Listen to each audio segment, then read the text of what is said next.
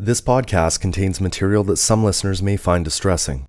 Content includes explicit language and themes related to workplace bullying, harassment, sexual harassment, intimidation, stalking, physical and sexual violence, discussions relating to self-harm and suicidality, disordered eating, other mental health issues, sexism, racism, and homophobia.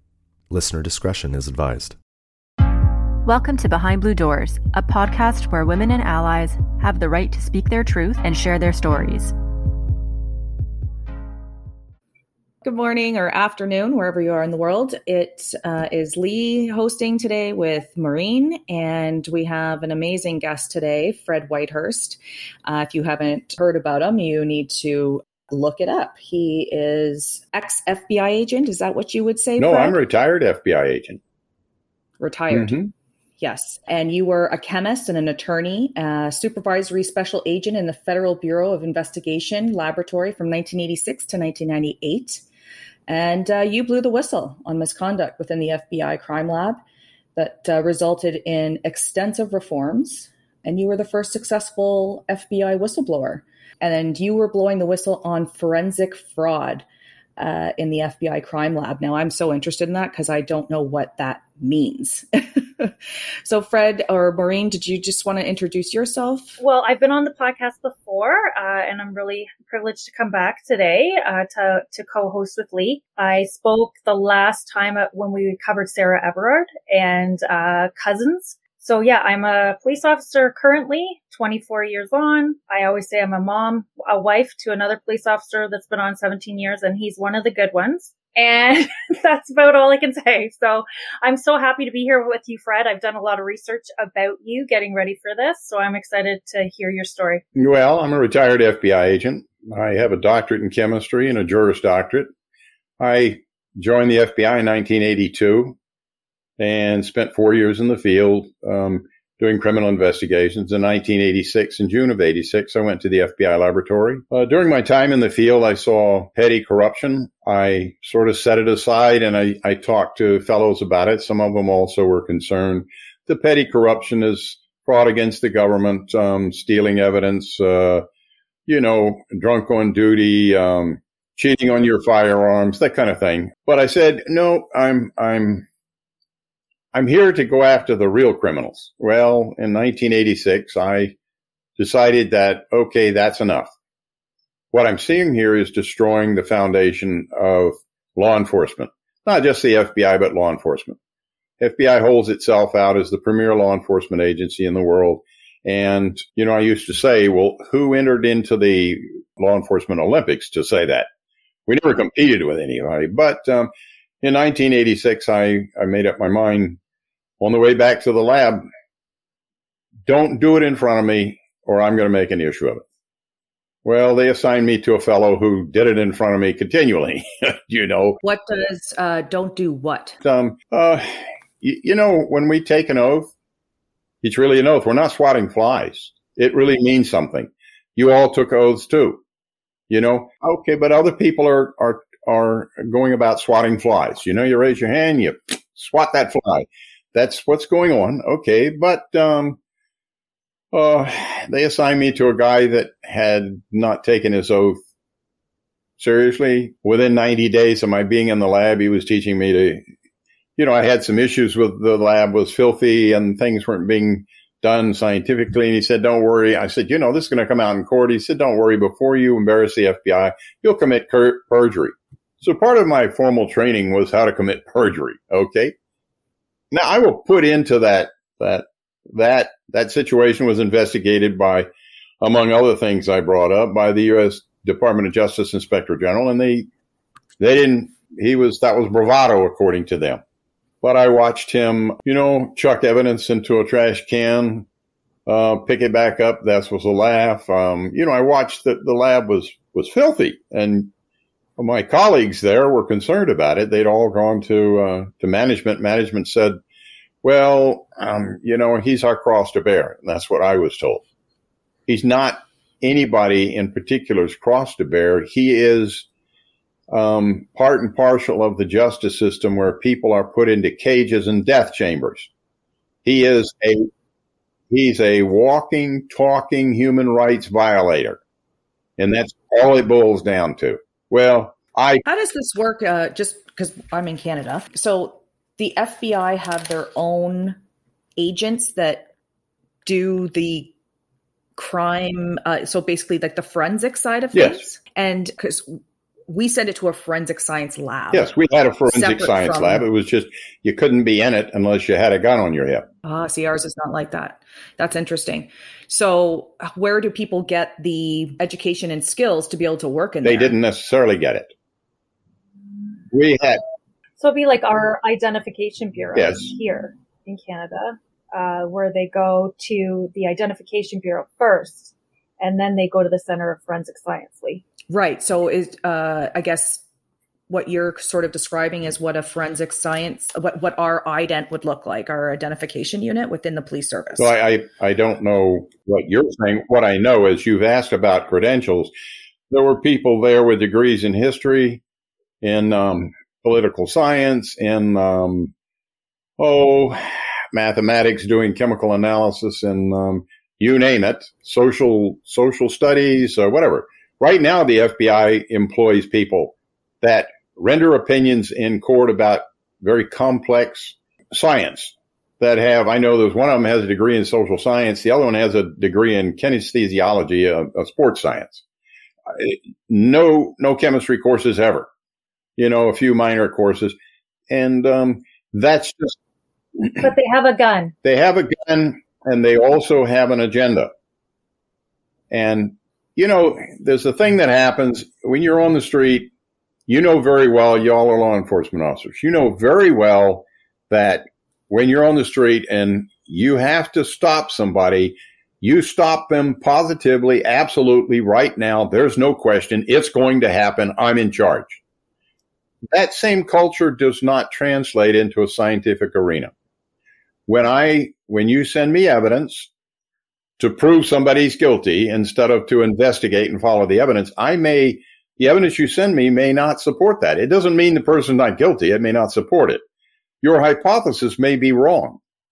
But when I conduct an analysis and it doesn't it doesn't support your hypothesis, and you come at me threatening my job, physically threatening me with a balled up fist, all of that, sending me for fitness for duty to the shrink and all that stuff, but when you do that, you have, first of all, you've suborned perjury. Subornation of perjury is an obstruction of justice. You have messed with the prosecutor's case. Prosecutors in this country are seeking justice. There's a different task for defense attorneys. I'm a defense attorney. We're looking for holes in the prosecutor's case. The prosecutor is not going in there and only presenting that which upholds the hypothesis of guilt. When somebody in the crime lab says, we're going to make this guy guilty and articulates that, well, I can make you two guilty. I can make you two into terrorists right now, absolutely, with the material that you have on your hands right now, and not tell you the whole truth, So, Fred, what would you see them, these officers doing to, basically what I'm understanding is you're saying they would pin crimes on people without really the evidence, or they would make the evidence go in their favor? I think what happened was they would get a communication from the field and they say, so-and-so was picked up for, let's say, rape. And he has got this criminal background. And this poor little girl was raped. All the things that would bias the fellow in the lab, instead of saying, I would like you to see serology, look at the evidence and see if you see any bodily fluids. Hair analysis, look at the, whatever. Don't tell me what this is about. That's irrelevant. But there's kind of a push. So the guy in the lab, I have this saying that at the FBI laboratory, if you give the right answer to the right guy at the right time, the right question, you get the right job.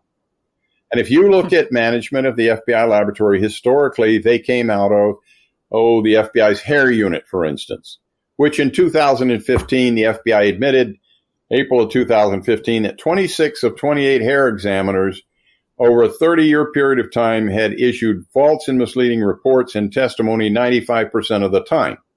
Do you know how many human rights that violation? Not only that, but we trained everybody in the United States in hair.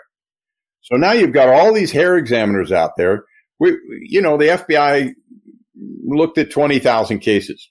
Multiply that times 50 now, and you've got you can't overcome it. You can't overcome it. So what you've got is those guys could make a case. Well, they can't quite make this, and some overzealous prosecutor would say, but this is what happened to the poor person, and one of the fixers, and that's what I'll call them, they're fixers, okay, would come along and they would save the day. If you see one law enforcement officer among many in the field or whatever who saves the day, you need to fire him summarily, get rid of him right now. Law enforcement is a team effort. The FBI has a horrible, horrible history of being microphone grabbers. Local law enforcement gets a case, and all of a sudden the FBI is in there, and local law enforcement solves the case, and all of a sudden the FBI is there, and they've got the microphone in their face. The management paradigm at the FBI is one of self-importance, of greed. This career of mine is about my career, not about doing the job I was hired to do. And it's a very flawed management paradigm. So, Fred, would you say, in your opinion, that a lot of this or most of this fraud was as a result of mismanagement? Every bit of it. Every bit of it. I'll give you an example.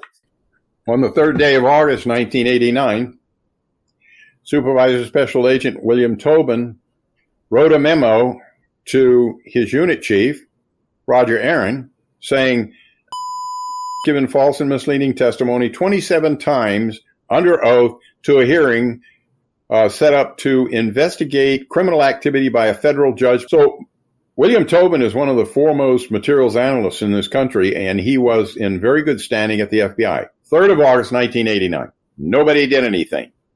I give a lecture. I'd love to give it to you. It's called Gates into Hell. Mr. Donald Eugene Gates spent 28 years in prison for a rape murder of Kathleen Schilling that he never committed, and they found out the guy that did it, and that guy died in prison in 2011.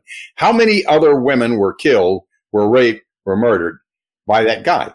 Donald Eugene Gates got a mere $15.5 million, which, that's a lot for 28 years of your life. No, that's not a lot at all. But I can show you every step of the way where FBI management covered up Michael Malone's sins, covered them up. Despite the 3rd day of August, Michael Malone should have been stopped right there.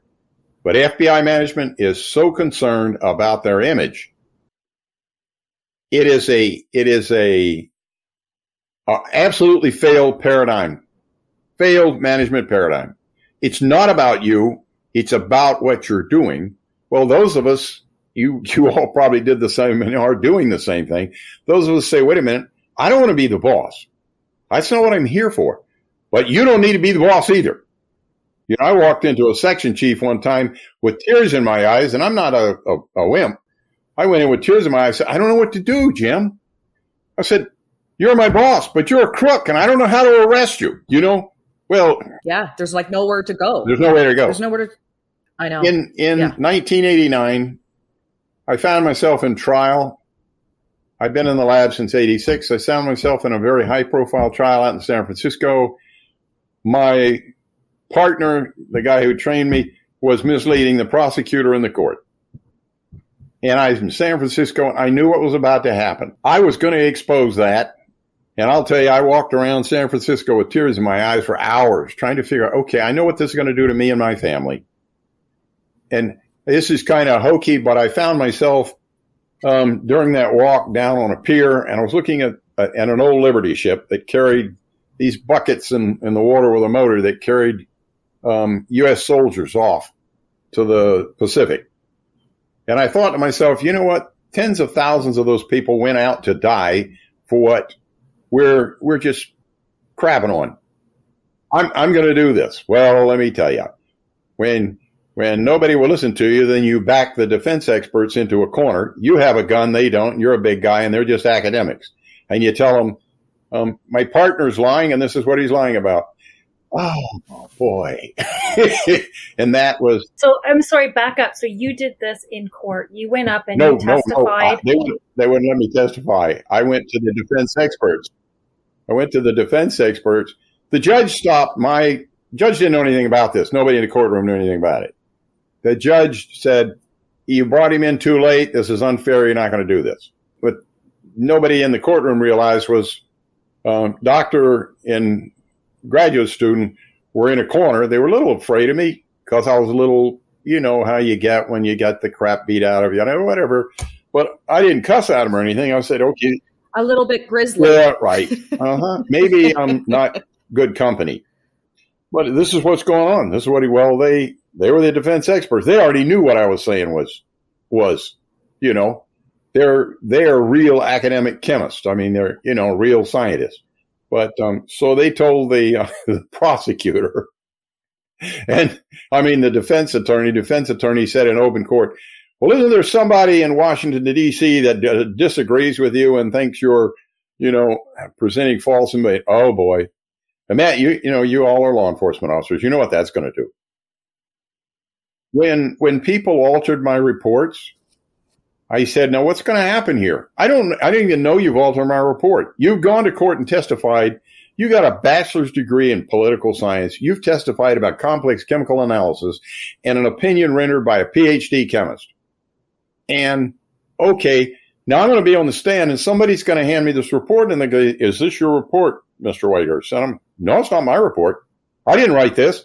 No, what's going to happen there? So isn't this your name at the bottom of the report? No. The way we had it back then was these fixers got all the scientists' reports and then altered them. They were altering the reports without the scientist's knowledge or authorization. You know that management at that point should have fired the guy it was obvious. I went up and got my files. If you want the files of the FBI, you got to wait for 10 or 12 years. If you work in the FBI building, you just walk upstairs and go look at them. And I had done 52 cases for this guy over a 5-year period of time. And I had, I looked at 16 of them. And wait a minute, let me hang this one up. Of the 16, they'd all been changed. You know, when you're doing what was the purpose of changing them, Fred? To strengthen the prosecutor's case. If I say to you right now, Mo, right now you've got chloride ions and sodium ions and potassium ions and probably nitrate ions on your hand. I just wiped your hand. And you, by the way, also have urea because you exuded in your sweat. Those are materials you find after a explosive goes off. Now I go into court and I say to folks, Mo had these things on her hands. That's consistent with her being a terrorist, a bomb maker. And you ain't never been close to a bomb. But you know what? They naturally, and so the FBI, they would demand that I take alternative explanations for the data out. They just, you can't do that. You'll hurt the prosecutor's case. And it was blatant. They told the inspector general, our job is to make sure those people are found guilty. They told them. And the inspector general's doing what? So what is this? Well, you know what? They're doing it again.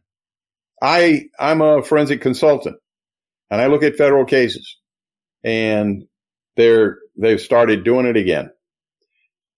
Yes, they're doing it right out. I mean, I got a chemist that says one thing, however, he says this. However, these things are all found naturally, so we can't say they came from an explosive.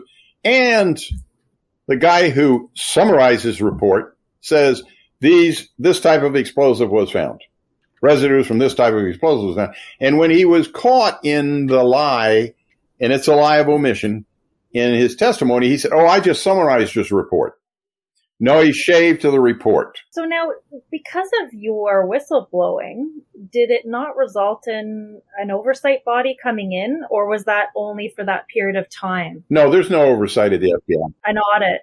Oh, I thought an audit resulted because of what came out of you coming forward. I thought they were forced for an oversight body, so I must have misunderstood that.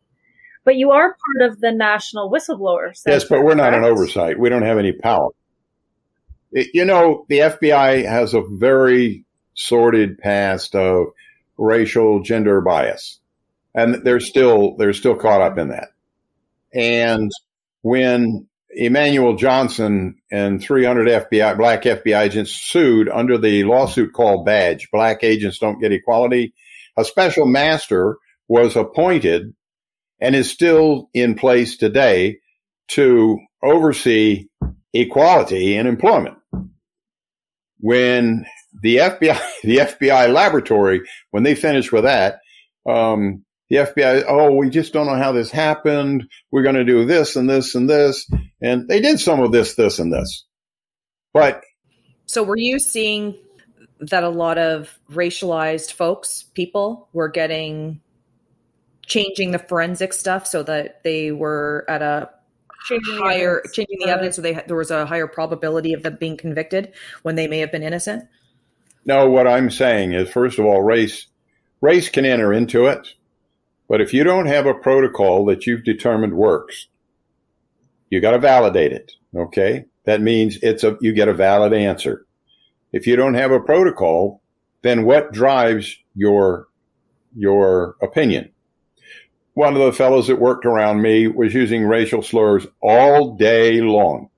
One of his colleagues told the inspector general, well, he's not really a serious bigot. He just hates everyone. I don't want to hear that. I don't want to hear, he became enamored with a young Jewish woman who worked in the laboratory, and she didn't want him. I mean, he sent her a bunch of roses. She just, thank you, but no. And from then on, she became the Jew bitch. And she was the Jew bitch openly, and it was, you name it. But that's not unusual. It's not unusual, unfortunately, in law enforcement, as all of our experiences, the conversations that go on. I'm not saying they're right. It's awful, but it's just interesting how it doesn't matter what agency you work for or what country you live in. The stories are the same. The stories. Mo, if I have the courage to stand up and say, you know what, I don't want to hear this. I come from a multiracial family, but neither that. This is the Federal Bureau of Investigation. You walk into this laboratory and say the word one time, and you are on the street right now. Period. And if it's an everyday thing. And that's how it should be. Well, okay. Well, you know what? That's the way it's going to be.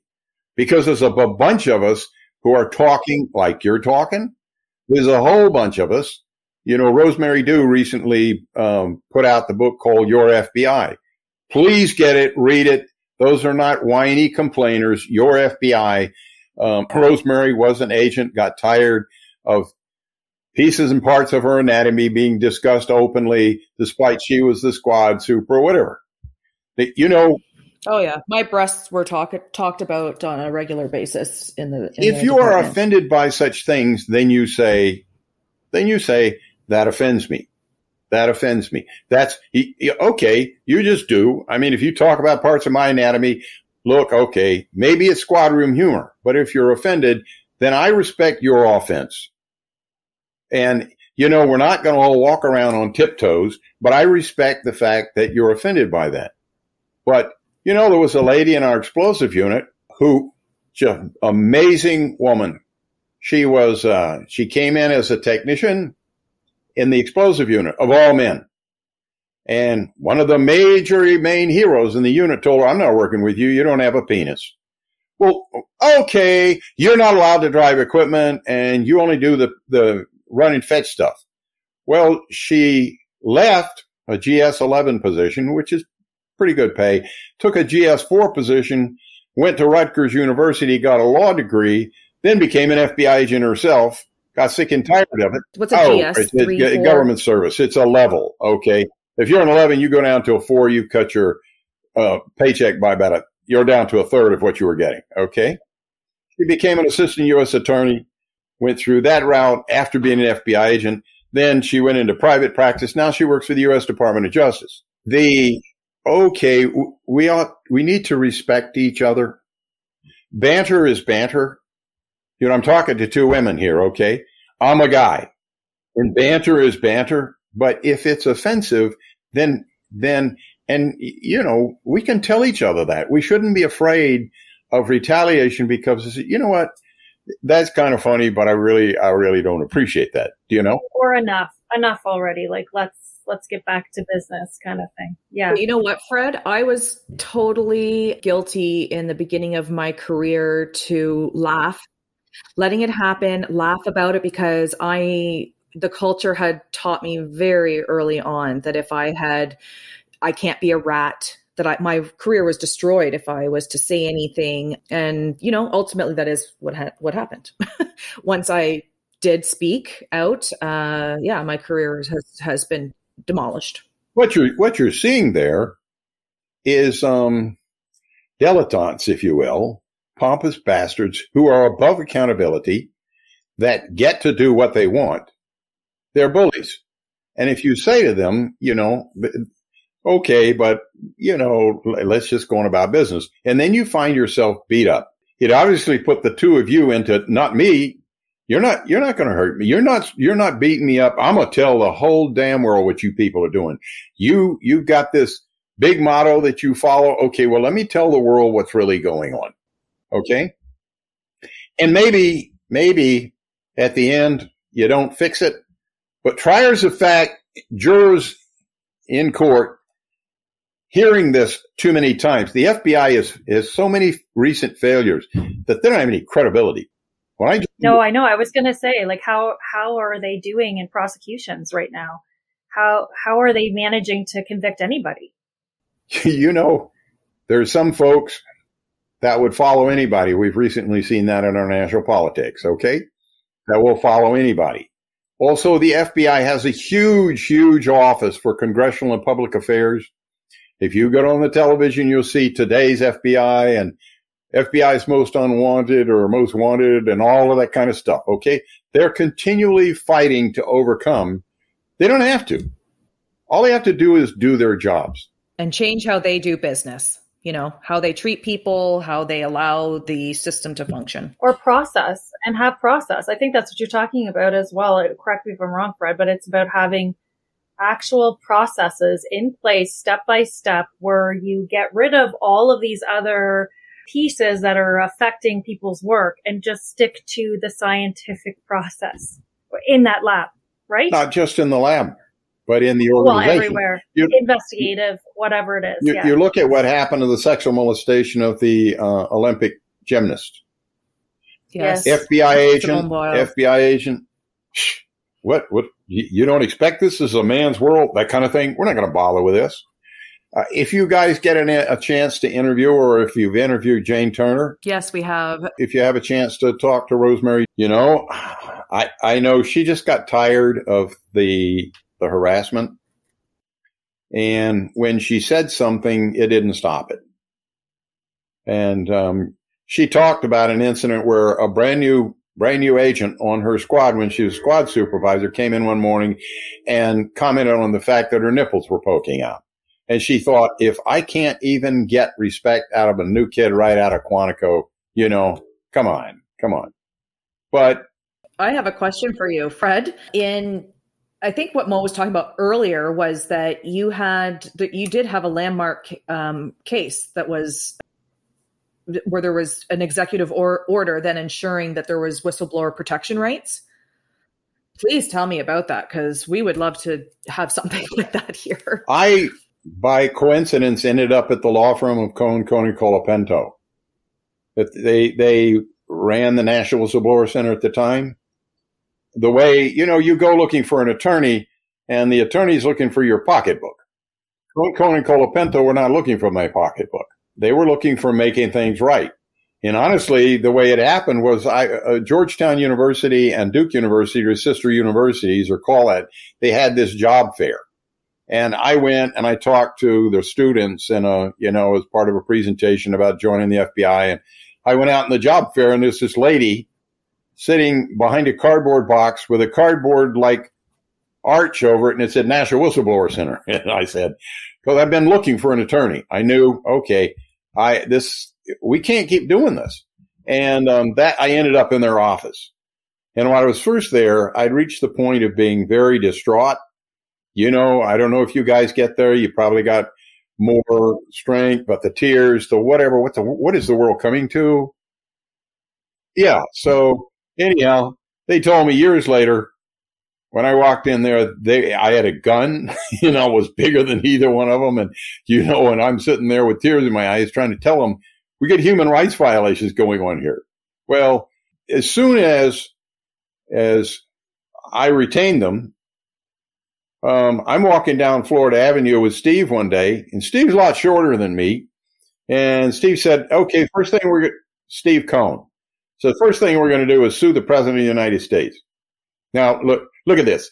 Y'all are company people, okay? You're company people. I'm going to what?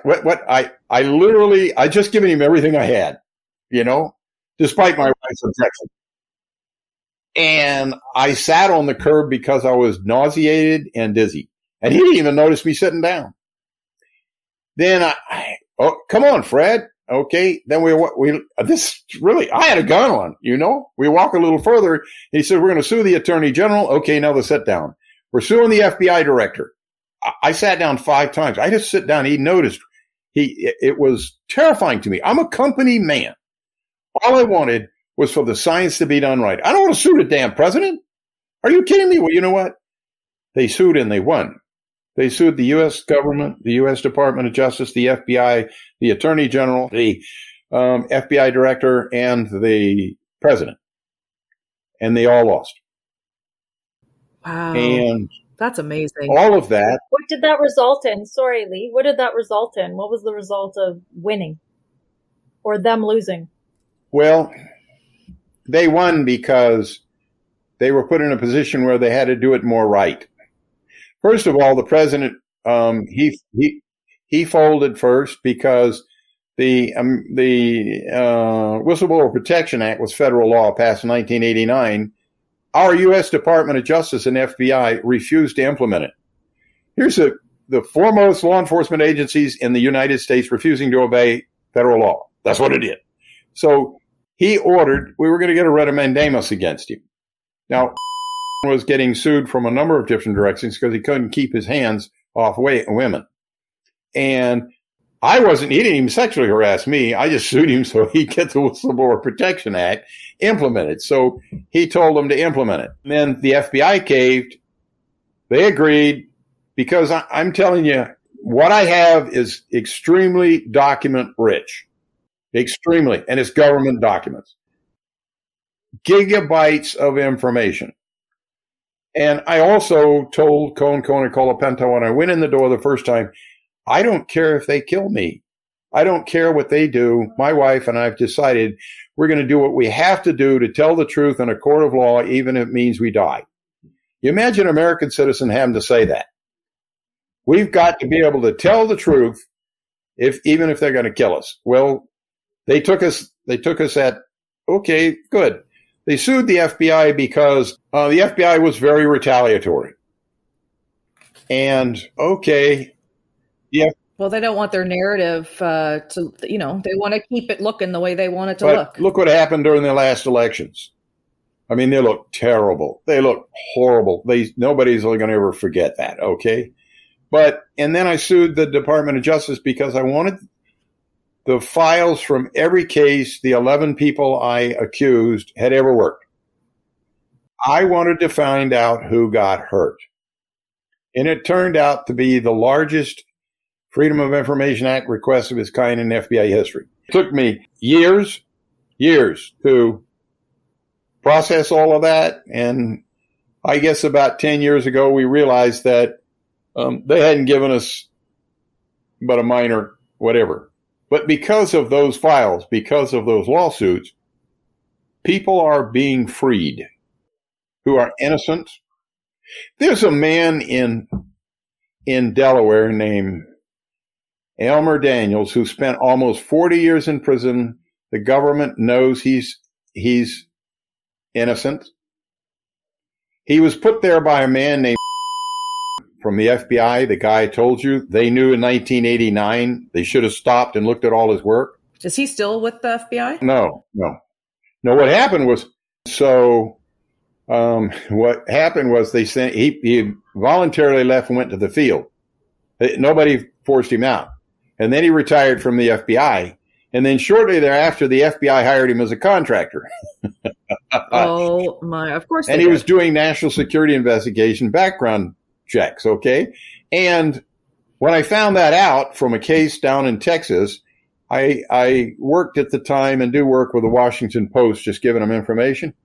And so Spencer Shue with the Washington Post asked the FBI, what's he doing working for the FBI again?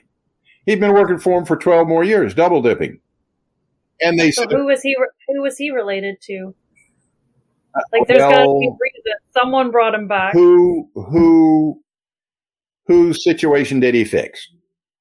So anyhow, they immediately, they told Spencer Shue, we didn't know about his background. The FBI said, we didn't know there were problems with me. Okay. They can't investigate themselves out of a hat box. So anyhow, they fired him right then. They let him go right then. And one of the ways I've stayed on Mike, he's a cold case. I want to know the names of everybody he could have hurt. I have 1,837 case files from different cases I've collected over the years. My wife and I put out $52,000 to get it all documented, cataloged, all that sort of stuff. I'm a nut. Okay. There's a certain level of obsession here, which is screaming at the screen right now, but I want to know who got hurt. I also knew that. How many are you at? How many have you counted so far? How many people have been hurt through all your files, through those 11 people? What's the count? I haven't counted because guess what? The FBI won't let us know. When Donald Eugene Gates came out as having been put down and he got $15.5 million, another guy named Sante Tribble raised his hand and said, what about me? Another guy named Kirk Odom raised his hand and said, what about me? Their cases were not handled. The hair in their case were not handled by, they were handled by colleagues. And then the avalanche started. And so the FBI agreed.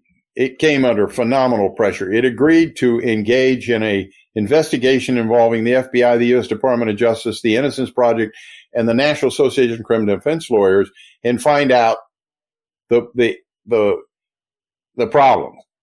Well, in August 2013, they had realized the first 26 cases they looked at were flawed terribly. So all 26 of the first ones. The FBI then unilaterally shut the investigation down, didn't tell anybody. Well, I was hearing from academics and the Innocence Project type things, we're not getting any more. What? Somebody found that out. It was not me. And blew the whistle on it. In August 2014, put this big story about the FBI shut down these investigations, have abandoned, whatever. And the Department of Justice went to war with the FBI and said, you're going to raise it again. As soon as the media turns its attention away from the FBI, it then engages in nefarious activity. All they're worried about is their image. There's a fellow, a very dear friend of mine named Derry Nelson. Derry was in prison for 33 years, accused by Mike. His hair was the hair that was da-da-da-da, okay? Derry found me by mistake. He was in a federal prison here in North Carolina.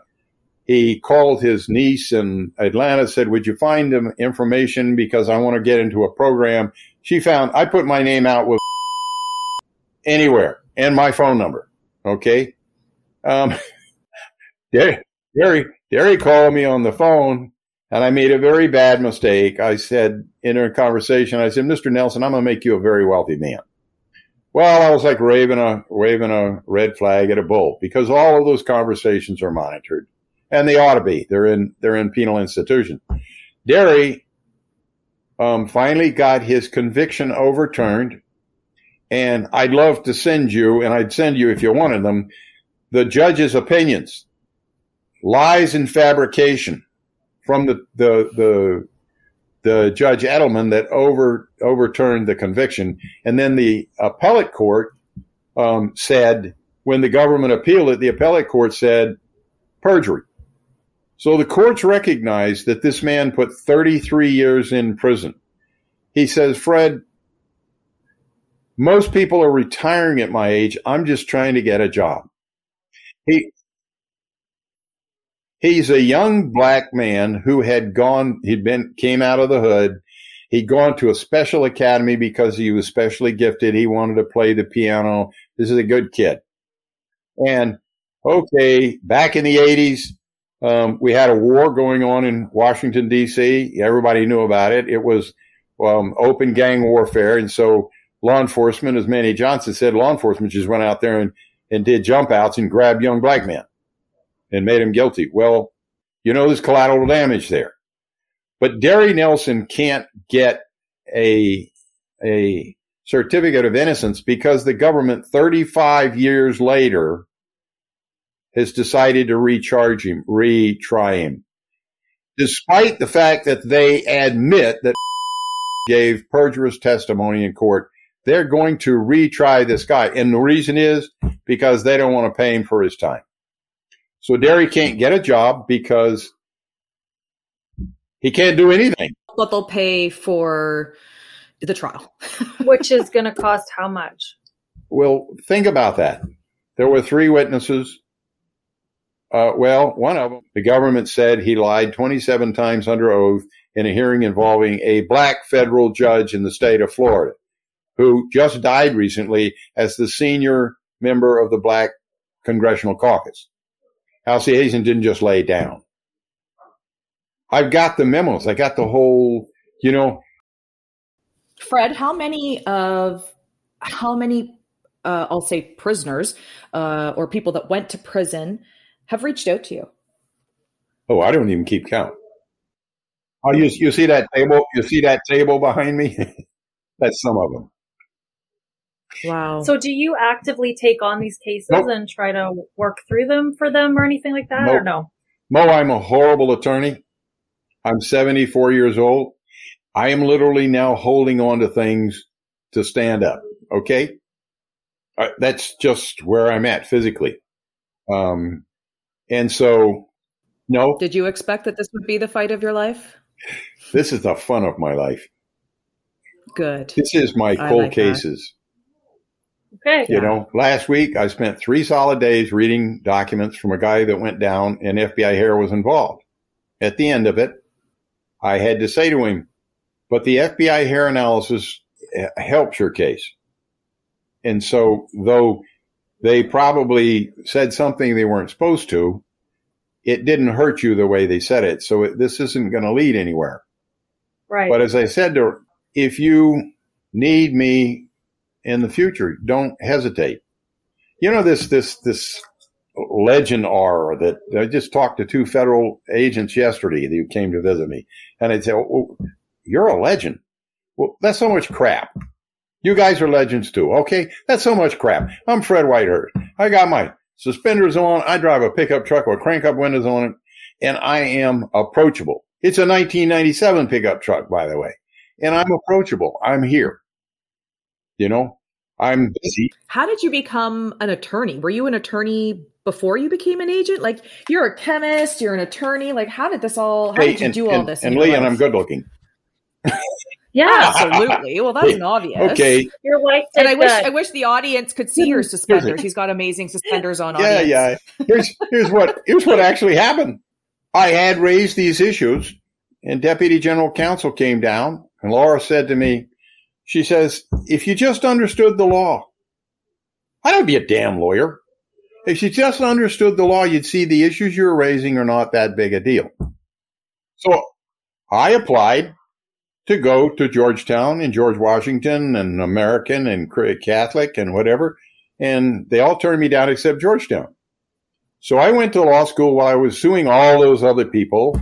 I went to law school at night. For 4 years, I lived off about 4 hours sleep a night. Okay. On my team was a psychiatrist, was 3 attorneys, was a doctor. What else? My family. I mean, they were all supporting me. I didn't do that. I couldn't do that. No human being can hold up under those. But anyhow, so I went to law school. When I got out of law school, I went from 92 to 96 in Georgetown. When I got out of law school, I had the same conversation. She said, that's just theory. You got to practice law. Okay. So I practiced law for 17 years. I got to tell you, I absolutely have hated every microsecond of it.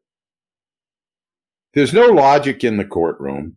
There's no logic at all. You know, you come in with a badge and a big gun and what you say is accepted. Somebody else comes in, well, you know, they have an agenda. Oh, come on. Get below the laziness. But the problem I found in court of law is the courts are totally overwhelmed. I've been in court when there are as many as 1,500 people for one 360-minute session. All you can do is get in line as an attorney, hand your suggestion to the prosecutor if it's not outlandish, they put it down, and then you have 30 seconds. If you got 720 people, you have 30 seconds per client. Most of those are continued, and the crowd of continued cases gets bigger and bigger and bigger to where the system's overwhelmed. But there's no time. Were you defense counsel? Indigent defense. And I got to tell you, a lot of my clients were as dangerous to me as they were to, you know, anybody else. The door to my office, we own the building. The door is locked. If you want to get in, my wife looks at you through a one-way thing, and sitting right here is a shotgun. I'm not this left-wing, radical, hippie, pinko, commie idiot that doesn't know what life's about. I spent 3 years in the Vietnam War with combat units. Okay? What I am is, well, actually, as I tell people, I'm an old, white, conservative Republican. But I'm not a Trumper, okay? Well, that's okay. You know, some people. But you have integrity. I think that's the important part. Like, it doesn't matter all this rough exterior that you have. You have a heart and you have integrity. And unfortunately, what we find when we talk to different people is throughout this world in all different facets of policing and frontline, unfortunately, people lose that somewhere. So, and you've kept it. And more than that. And that's amazing. Like, your journey is amazing. The amount of people you've touched. Well, careful. That's politically incorrect now, Mo. I don't touch people. Well, so, okay. I'm like, what did I say? You have got to walk on thin ice here. Okay. Y'all Canadians, you just don't understand how thin the ice is. Hypothetically, well, we do. Touch people. Yeah. Yes, ma'am. Yes, ma'am. I got it.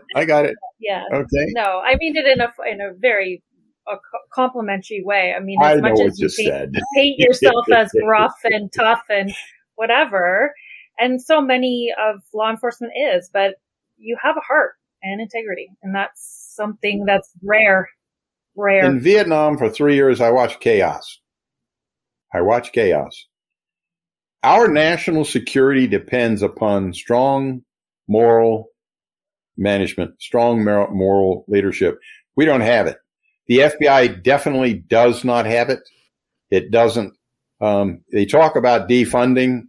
You know, our Congress, our senators will ask for information from the FBI, and the FBI tells them to pound sand.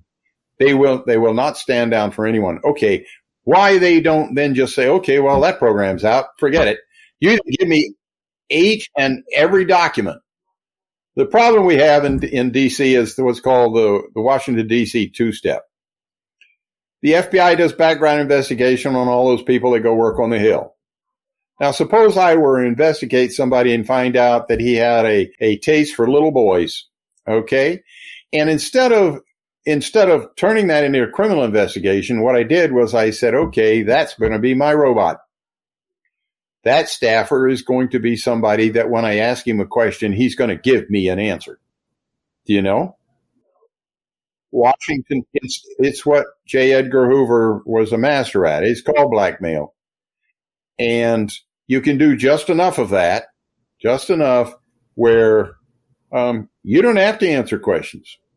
You don't have to, until the people decide, I'm not talking about the people we send to D.C., till the people decide we're not going to tolerate this anymore. You mean American citizens? American citizens. We're not tolerating this anymore. You know, I hear conspiracy theorists, well, you know, that's a derogatory term used for people who have put pieces and parts together to decide something may have happened the way these are all consistent with, okay? I hear them talking about issues with the FBI, and 40 years ago, I thought they were nuts. Now I listen to them. Issues with law enforcement. Right. And you're like, I can't even believe I'm the same. And I'm like, I never thought that I was like, this is really what was happening until you're in it. And we talked about that on our last podcast. We talked about how it's kind of like an onion. When you first start, it's all together. And then gradually all the pieces of the onion start coming off and you start seeing it for what it really is. And it's not what you thought when you started. Well, it's a human enterprise. I remember my very first day in the FBI. I was so proud. I filled myself full of all that hot air. And when I go to D.C. now, and I don't like going to D.C., but when I go to D.C. now, I see all these people are full of hot air. They're floating about 6 inches off the ground, okay? Or think they are. And the very first act that I committed was ordered to commit as an FBI potential candidate to be an agent, okay, was to sign a false document. It was a time and attendance sheet, and they said, okay, sign in at 6 o'clock. Well, it's 9 o'clock. We just got here. Sign in at 6 o'clock. And I thought to myself, okay, you know what? Somehow we overcome this because this is the FBI. When I went to the field, I got to the office, the first day in the office in Houston, and I signed in at 7:15 or whatever, and an agent came up to me and said, you can't do that. Right in front of the squad super. Says, if you sign in at 7:15, we all have to sign in after you, and we normally sign in at 6 o'clock or 6:30. They're getting there at 8 and 8:30, but they're stealing administratively uncontrollable overtime. They're stealing it. The first time I went on a road trip, I've got a voucher.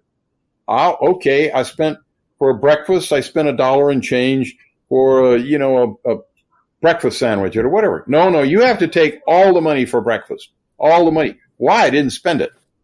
The resolution of that problem from me getting beat up for years, till I was 4 years on the field, was to go down and say, wait a minute, to the voucher folks, don't you dare. Because they were beating me up. I said, don't you dare. What? But it just shows you when it's all these little things, like if someone's listening right now to our podcast and they're thinking, okay, so a few minutes here or signing in there or whatever, but you're talking about a bigger picture because that leaks into everything else you do. So if you never do any little thing right, then when do you do the big stuff right? And I think that's what you're saying is that, it's just a completely flawed system if we're not holding people accountable.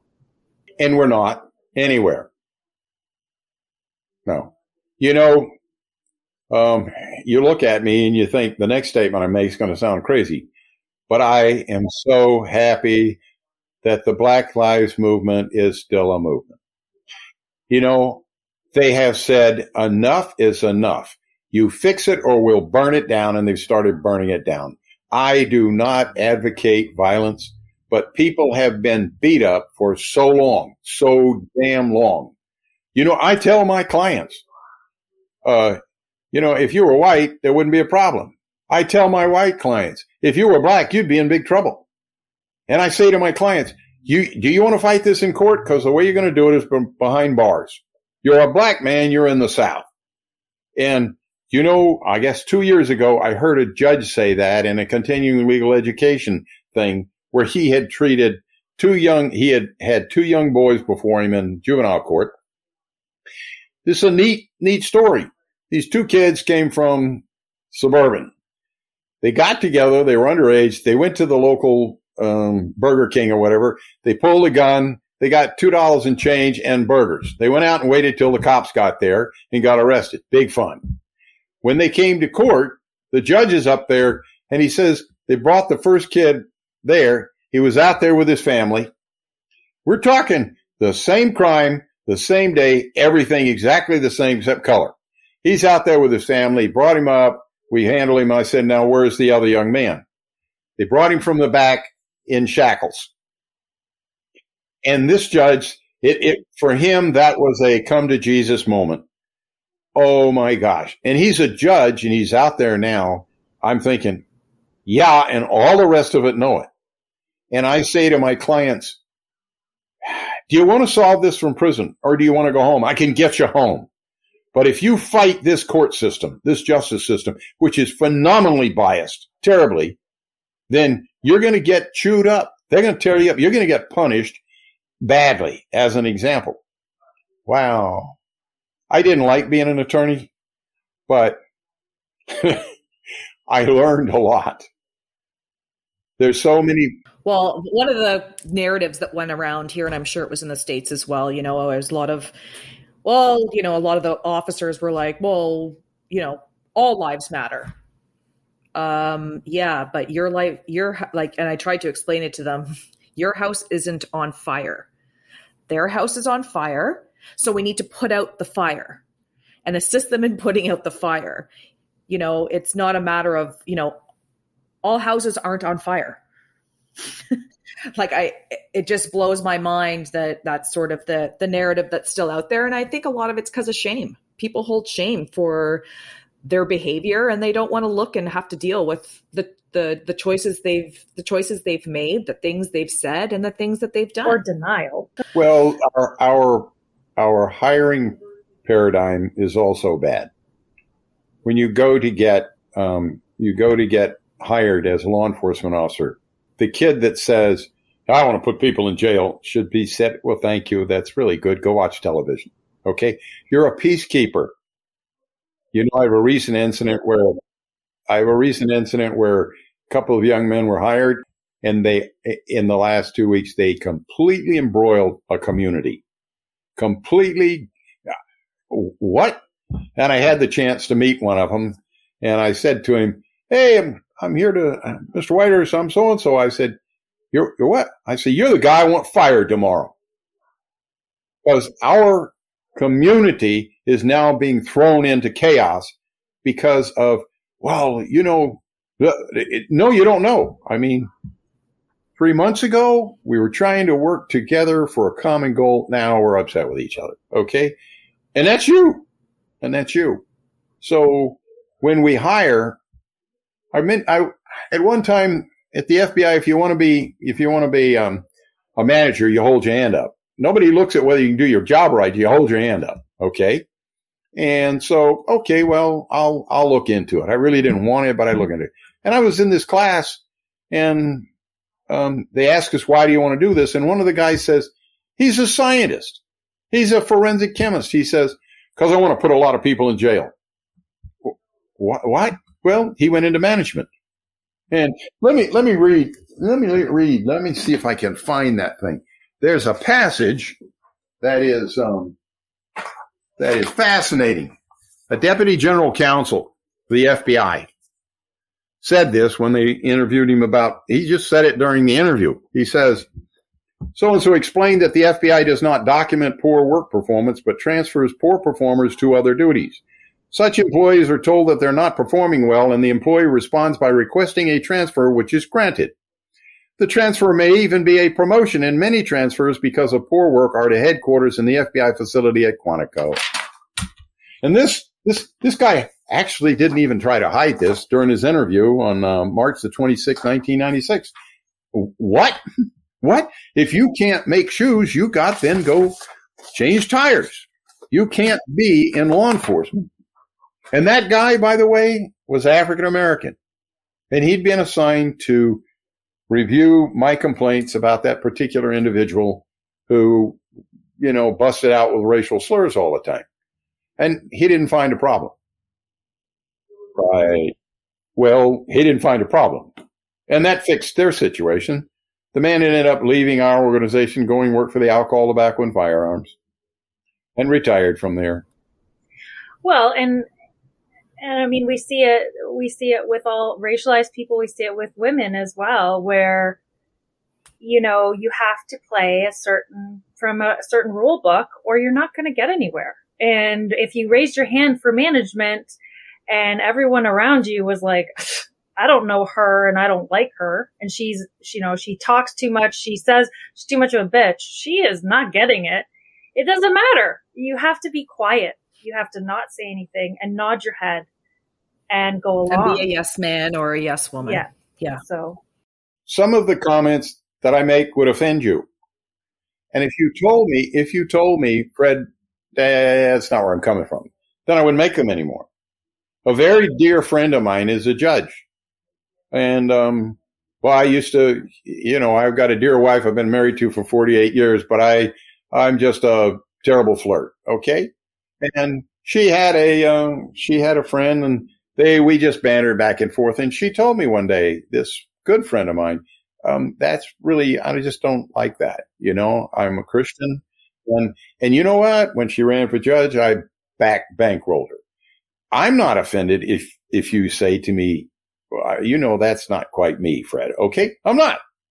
But so it's a good friend of mine is a psychiatrist, and he and I, we have talked. What is sexual harassment? What is harassment? And it's a difficult thing to put a handle on. We need to get along. We need to joke. Law enforcement is a rough kind of an environment. Okay. It's just rough. We need to be able to joke, but we also need to have the courage and the self-respect that when somebody says, well, that's not quite my thing, then, okay, it's not quite your thing. In that case, we go on to the next, I have a question for you, Fred. Sorry. Have you experienced, just because it's been very common in all of our interviews with people or when we're talking with them, did you experience a lot of retaliation? It can be summed up in this situation, this example. While we were going through this, we adopted a little girl, 7 months old, from India. By the time she was 4 years old, it started having issues. We thought they were health issues. So we took her to my psychiatrist, the guy that was going to for whatever. And in 20 minutes, this is what she said to him. She's a total stranger. My mom and dad are sad all the time. Sometime I'm sad, but I can't tell them because I'll make them more sad. Now, did we get retaliated against or not, Lee? This is a 4-year-old child. And, and it does really strike a chord, you saying that, Fred, because I have 2 kids and they're older, much older than that. But they're still young enough where, all the things that we are going through, from the choices we've made to speak out, it affects them so badly, and it, and they try so hard to be strong for you. And it's such a good point. It's really not us. It's what it does to our families that just, I'm making Lee tear up here because it's so true. Like, you just nailed it on the head, and the best example ever. You're absolutely right. It's the family that you're never going to be the same. It's horror. And my wife and I articulated out loud, we are going to do what we have to up to, and if they kill us, to tell the truth in a court of law. We took an oath. For that, we sacrificed our daughter. And how is she doing? How does she feel about your journey? It was a horrible childhood for a child. She shouldn't have been subjected to that. Any social worker would have been wise to say, y'all really, if you're going to go into combat, don't take a baby with you, But we did. And we don't always expect it. I didn't know I was going to be in combat. I thought I was, I signed up to do a great job, and I was a good investigator, and I was, and 21 years later, it's like, what the hell just happened? How did I get here? You know what the problem is, Lee? You didn't cross the blue line. All those people that say you crossed the blue, no, they're talking to you on the other side of the blue line. Cops don't steal. Cops don't lie. Cops don't commit human rights violations, period. You never did. You didn't cross that line. They did. And that's your problem. Well, you're one of us. You're one of us. Oh, and I'm happy to be. And it makes me have no desire really to work there, like what the morals and values that system, that colonialist, patriarchal system that policing and military are based on is just doesn't sit anymore with my, and to be honest, when I got hired, my morals and values were exactly where they are today. It was the police service changed.